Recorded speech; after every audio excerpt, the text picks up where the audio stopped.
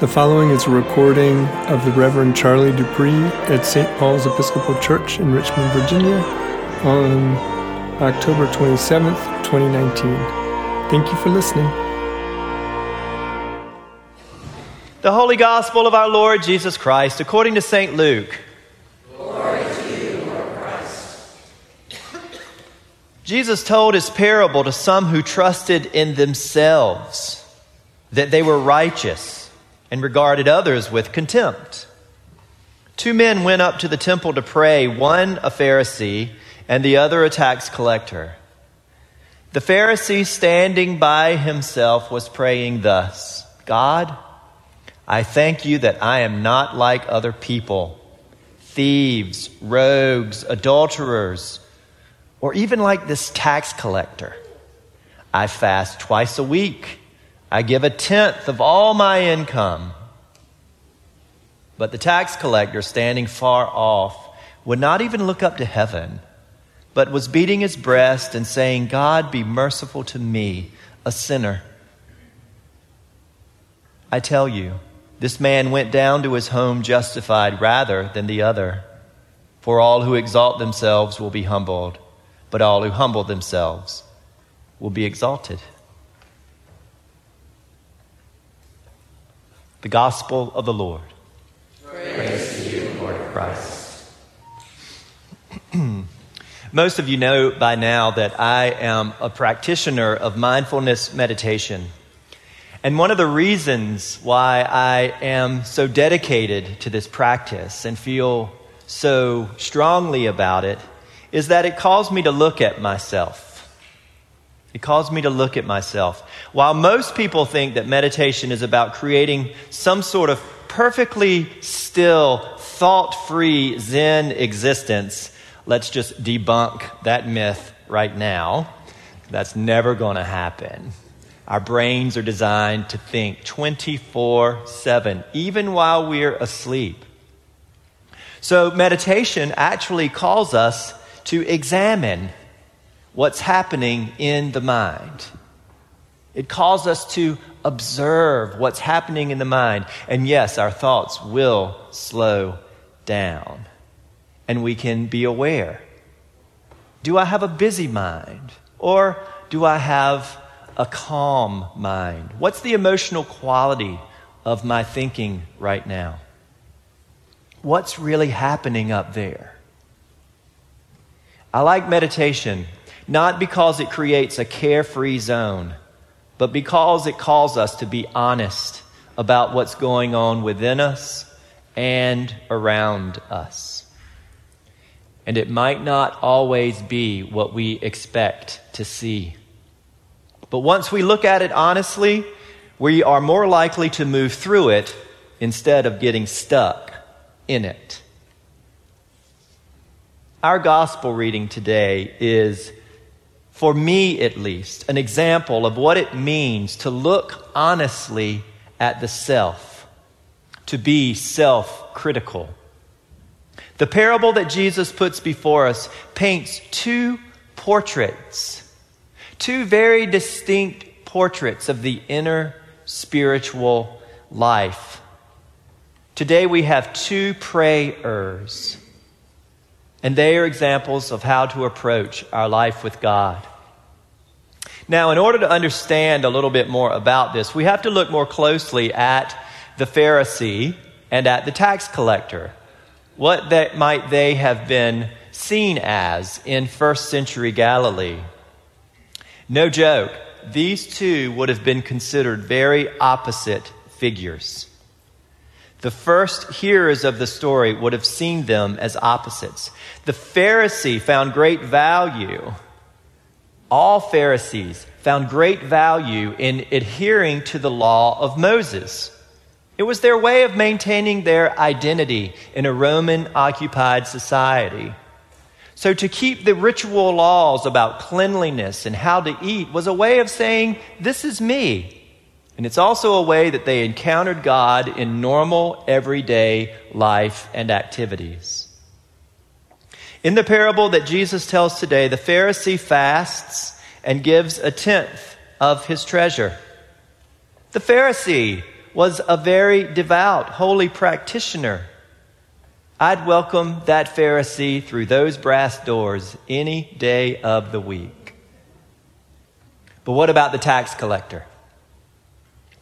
This is the part that would have been scandalous for those first hearers of this story. The Roman Empire had a way of taxing the citizens of first century Galilee. And we don't know too many details, but we do know that it was a notoriously corrupt system, says one scholar.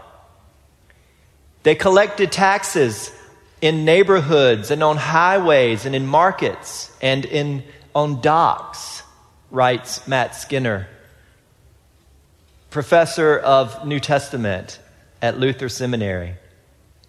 Roman officials enlisted members of the population to bid for contracts. And this means that tax collectors could line their own pockets with whatever they chose to collect over and beyond the actual contractual obligations. So the gospel kind of operates with this understanding that tax collectors were generally viewed as dishonest and greedy. The Pharisee, the tax collector, two characters brought into plain view today. And through their prayers, we get a glimpse at ourselves. So what do we see? The Pharisee prays, probably in the temple, Lord, I thank you that I am not like those other people, thieves, rogues, adulterers, or this tax collector. Those other people who rob and cheat and line their pockets with my hard-earned money. Thank you for not making me like them, Lord. The Pharisee has drawn a line in the sand. And this line in the sand would have been drawn by many people who heard this parable. But what about the tax collector? Doesn't he have a chance? Is there no redemption for him? The tax collector prays far off. Interesting, isn't it?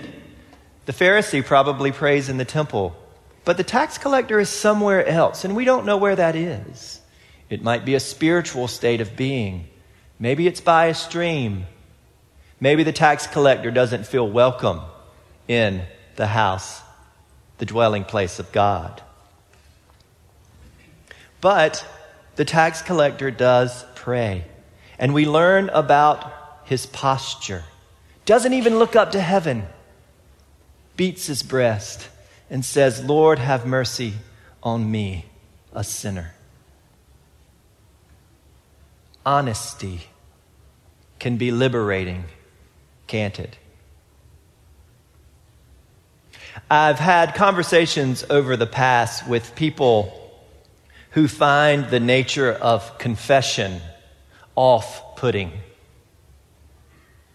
The idea of talking about sin in church, off-putting. In a recent conversation, one person said that sin and this conversation is the reason why church is so uncomfortable for people.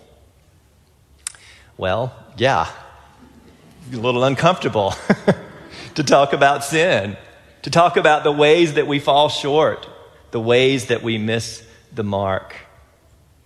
It's hard to admit that. And the language can make us feel like we are under the thumb of a punitive God, waiting for us to screw up. But this is the deal. The Pharisee doesn't make a confession. The tax collector does make a confession. The Pharisee only talks about what he's doing right. The tax collector makes the confession of brokenness. And this is why I believe that confession gives us a glimpse into our best, truest, God-made selves.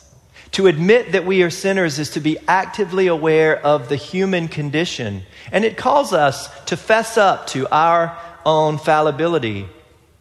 Confession is an antidote to our egos. None of us is perfect. None of us is without sin. We all fall down and we all fall short. And so to me, confession, and this is something you and I do every single Sunday, we confess our sins. There's a moment of silence after the bidding to confession where we get to think about what we have done and left undone. So to do this is a liberating act, and it puts us in the company of great fathers and mothers of the faith. And mostly it reminds us that we all bathe in the warm baptismal waters of humility. Humility. There, I said it. Think about it. We live in a world in which failing is not celebrated. We live and work in a society in which people become sick and depressed and addicted, and they even hurt themselves if we aren't in complete control all the time. I didn't do anything wrong. Not my fault. I don't need any help. I've got this. Exhausting.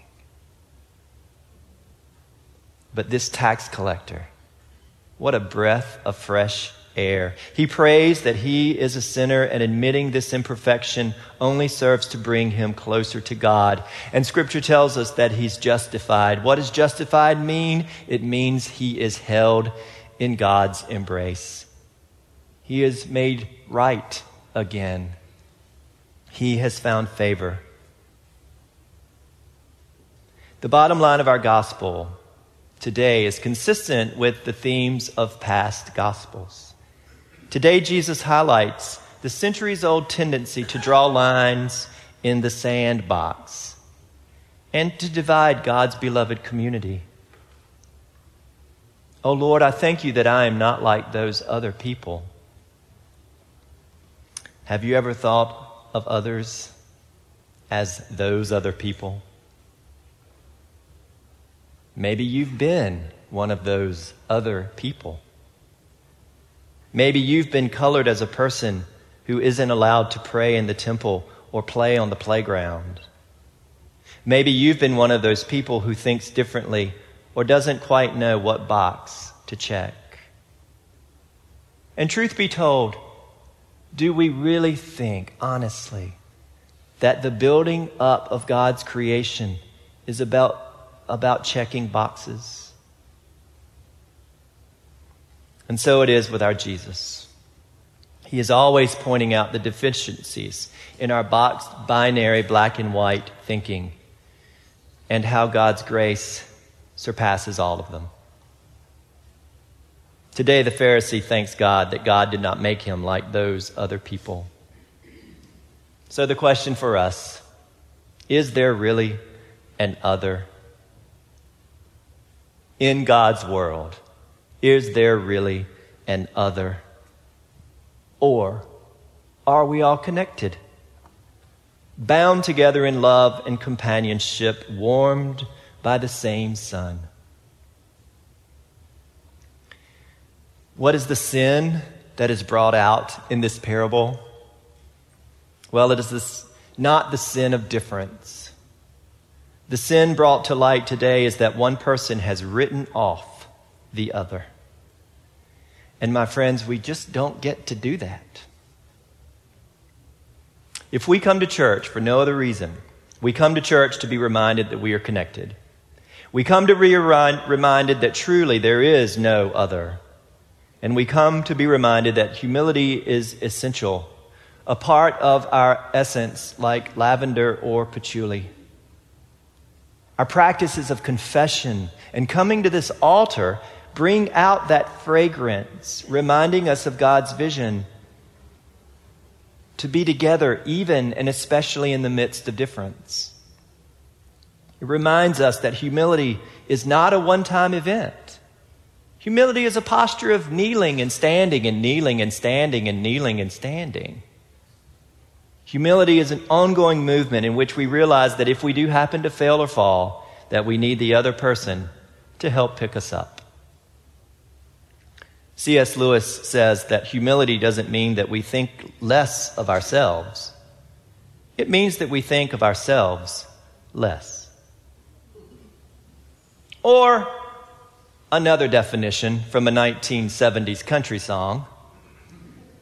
Oh Lord, it's hard to be humble when you're perfect in every way. I can't wait to look in the mirror because I get better looking every day. To know me is to love me. I must be a hell of a man. Oh Lord, it's hard to be humble, but I'm doing the best I can.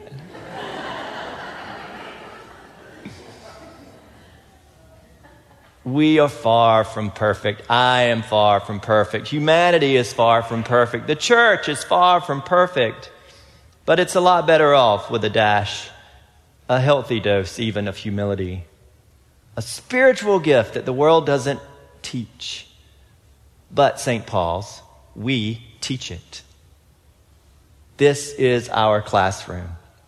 It is the foundation of our faith, the well from which we drink. Humility is stronger than those white columns on our porch or this white marble on which we walk. Humility shines more brightly than these beautiful windows and is more glorious than the polish on these most dazzling doors. Oh Lord, it's hard to be humble, but we keep trying. And with God's help, we will learn the love language of Jesus, which is none other than the language of humility. And we will train our ears and our hearts to hear the one who speaks to us in humility, calls to us in humility, whispers to us in humility, and celebrates with us